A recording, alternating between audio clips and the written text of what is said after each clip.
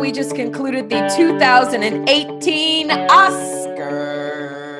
The Academy Awards is a wrap. And it's late for one of us. I just, this whole thing about, don't talk too long and all of that. How about cut some of the bits, cut some of the presenters talking, let the people who win have their say, and cut your stuff. Oh, wait a minute. Now let's get, we just kind of left the gate open as we ran out of it. But listeners, this is our annual Oscar debrief between the critic and the referee. Mm-hmm. We are definitely leaving this year at least firm on what the best picture is. And your favorites came back.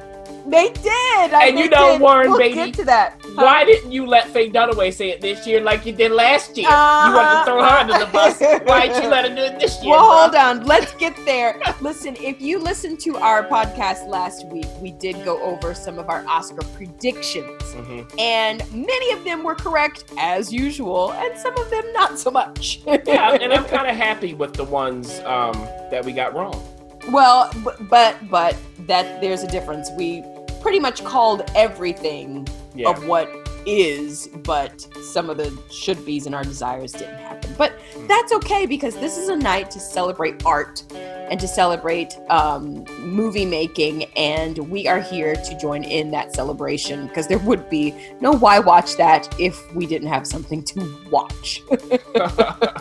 So let's start off with the first award of the night, and the first award that we even talked about, and that was the Best Supporting Actor. And no surprise, we got it right.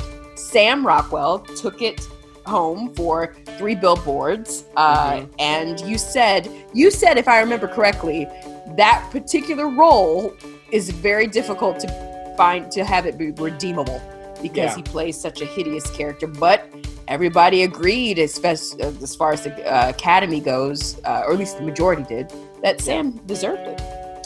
Yeah, I mean, I don't have a problem with that. Would I have voted for him? I don't know.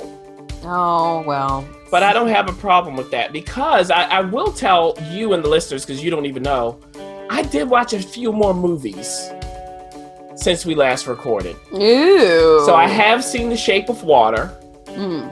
I have seen I, Tonya now, so I'm catching up to you. Good. Yes. Did you enjoy it? I did enjoy it, and I will talk about it as we go through in the right moments. I just loved Richard Jenkins. Yeah. In The Shape of Water. Absolutely loved the wig, piece and all. I mean, so I will save that, because of course that one, Best Picture. We'll get there. Yeah. So Best Supporting Actress, of course, no surprise here. We called it Allison Janney, who, again, I have to reiterate, she is not, many people are probably like, what did she do? Who is she? What is she coming out of nowhere? What? No, this is West. Yeah, some people will. West Wing. West Wing. This is a multi-Emmy award winning. Masters of Sex. She now has an Oscar for her Best Supporting role playing Tonya Harding's mother, which was a pretty LaVonna. Hideous woman bird that she portrayed. And she thanked the bird tonight. So Allison, I'm hats off to you. I'm super, super proud of you for that one. I'm going to say something surprising. Okay. I would have voted for Laurie Metcalf. Yeah. No shade to Allison. I have no problem with her winning. Problem with her winning. But I would have voted for Laurie Metcalf. And it was interesting, Ref, looking at the clips here. Because I do want to say, I now want to almost run to see Phantom Thread. That is the only Best Picture nominee I did not see. I really want to see this movie. That scene with Leslie Manville giving it to Daniel Day-Lewis? Yeah. With the tea? Oh boy, here it is. We said this was a strong category. It was. It's a very strong category. I, for one, am super excited for Allison Janney. And I'll talk about Octavia later. Along with everybody else who was nominated in this category. Yeah. Now, we also talked about writing And remember, listeners, we said that there's a difference between adapted and original. So for adapted screenplay, that's based off of another work, we saw Call Me By Your Name take it home for this one. We were kind of toying around, wow, wouldn't it be neat if it was Logan? But Logan really wasn't picking up anything. We even threw in a little bit of Disaster Artist as just a coming out of the left. But Call Me By Your Name really did take it home. James Ivory, he was very excited to get that award. Yeah, and deserved it. All right. Best Original Screenplay, though. Hey! I told you somebody touched something in the academy. We had a lot. This, to me, was very stiff competition. Yeah. Because all of these works were extremely, like, you can't get any more opposite of one another as far as what's going on here. But Jordan Peele took it away tonight with Get Out for Best Original Screenplay. Deservedly so, I will say. Deservedly so. Yeah, absolutely. Yep, definitely. Mm-hmm. And I mean, look, but all of these scripts are very strong. In addition to what you're saying, with them being so different, so distinct. No, absolutely wonderful. Nobody really saw that coming a year ago. Right. We were just affected by it, but now that we're here at the Oscars, it was pretty amazing. Now, this is something that we did not talk about, but I just had to throw in anyway. Cinematography. Now, this was a special category because this was the first time a woman had been nominated for Best Cinematographer for Mudbound. Rachel, she did Creed and I believe Black Panther. She works with Ryan Coogler a lot, and she also did Mudbound in this case. But that's not the story here. The story was everybody kind of was hovering around Dunkirk and Darkest Hour, but who took it home was Blade Runner 2049. And this is the director, cinematographer. He's one of my favorites from Sicario. I loved his work there, and he took it home tonight. And the crowd was going wild. Did you notice that? Yeah, and I mean, Blade Runner 2049, just like its predecessor, really is about the cinematography. It really is. If you watch it, if you can, because this is not going to be for many people. But if you actually watch it, you'll know exactly why he won. And this is not, look, this is another strong category this year. Really great cinematography going on. Yeah. So hats off to them. We also, that was a bonus. We talked about the best Kobe Bryant winning. Yeah, we did. You know what? Just have to throw it in there. We have to go to the big ones. We talked about Best Actor and Best Actress. Let's start with the actor category. It is absolutely 100% no surprise here. None. Very stiff competition, but Gary Oldman took it home for The Darkest Hour, his portrayal of Winston Churchill. Yeah. I called it, you called it, everybody called it, and deservedly so. I did particularly, if you get a chance, listeners, to listen to his speech, I loved his love for America. And I liked how he did a spin of that. Because I'm not sure if he took home the BAFTA or not. I have to look that up to see. But he definitely acknowledged America as being a place where this opportunity is very unique and particular to him. Exactly. Did y'all see the clip?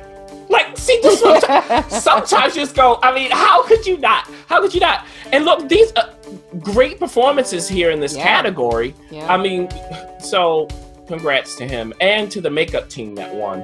Oh, yes. Deservedly so, because they even showed on the red carpet a clip of Gary Oldman. It's viral if you listeners want to look it up. He is his wife, his then fiance, now wife, was filming him dancing to James Brown as Winston Churchill, which it's kind of, you got to wrap your mind around that a little bit. And really, the beginning of that movie, I knew going in who was playing Winston, but I forgot. And I was like, wait a minute, I know who this is. And by the way, he did win the BAFTA. He did. Okay, good. Excellent, wonderful.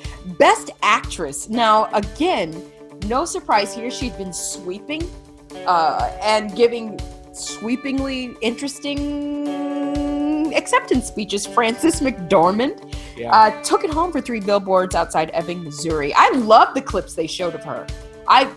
They were very, very, very strong, and I'm excited to see the movie. But I agree with Jimmy Kimmel tonight. I hope that she gets an Emmy for her Oscar speech. Because she's crazy. I mean, now look. She's nuts. And I say that affectionately. And look, like I said in this movie, the actors do their jobs. Like, there is no question that people showed up to work. They had their coffee and everything else. And yeah, the eyes. Everybody, you want to judge an actor? Look at what they're doing with their eyes, not their foreheads. Their eyes. And it's right in there. And really, this category is just an amazing category. I was looking just at the clips because I'd seen all of these movies anyway. The eyes.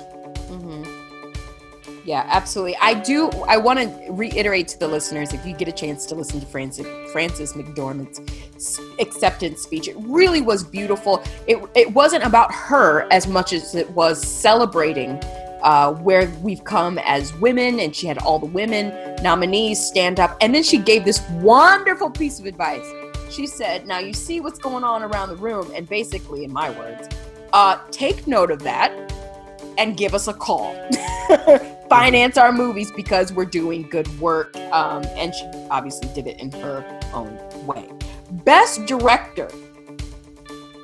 Also no surprise here.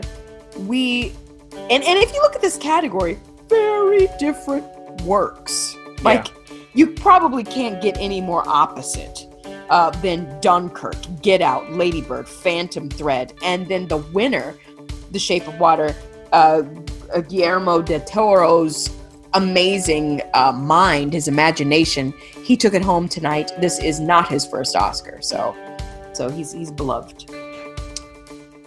I'm going to talk about it in Best Picture. Go ahead. And then, of course, we have to round things out. I do want to give an honorable mention to those, not necessarily the people there specifically, but also, like you said, the ones that we don't get to, like the Kobe we talked about. I want to give a nod out to Coco, who took home 2 big awards tonight. Yeah. They did the Best Original Song, which if you watched the original song performance, it was there were a lot of big, huge numbers, and this one was really, really interesting. These are the people from Frozen. These are the same lyricists and composers from Frozen. And Coco also won Best Feature and Animation. So we just have to, I wanted to acknowledge that. But the real MVP, as far as feature goes, tonight, the big one. Yeah. It went to, really no surprise, the category, Best Picture, the nominees, to remind you, Call Me By Your Name, Darkest Hour, Dunkirk, Get Out, Lady Bird, Phantom Thread, The Post, 3 Billboards Outside of Ebbing, Missouri, and the one who took it home, The Shape of Water. Now, who presented the Best Picture again? I already said it. Faye and Warren Beatty, Faye Dunaway and Warren Beatty were back celebrating the 51st year of Bonnie Clyde. And I thought there was going to be a lot more joking around going on, but they pretty much got to the point. Yeah. And my favorite was when Guillermo went up there and actually checked the envelope and held it up and was like, yes, it's But yes, The Shape of Water took it home tonight. It was, watching those clips specifically without having seen the movie, I am biting at the teeth. I'm really excited to see that. Just even the things that Sally Hawkins was doing, you know, Michael Shannon popping in and out places, Richard Jenkins, obviously you have Octavia Spencer, and whoever played the fish. Do we ever know who played the fish man? I don't know. Doug Jones. Doug Jones, I don't know who that is. Who also is in Star Trek Discovery as another creature, Saru. Oh, so okay. So yes. This is his world. This is his thing. I thought Billboards was going to win. I'm happy that Shape of Water won. This is what everyone was predicting. Yeah. The Shape of Water is an adult fairy tale. Okay, everybody, this is what it is.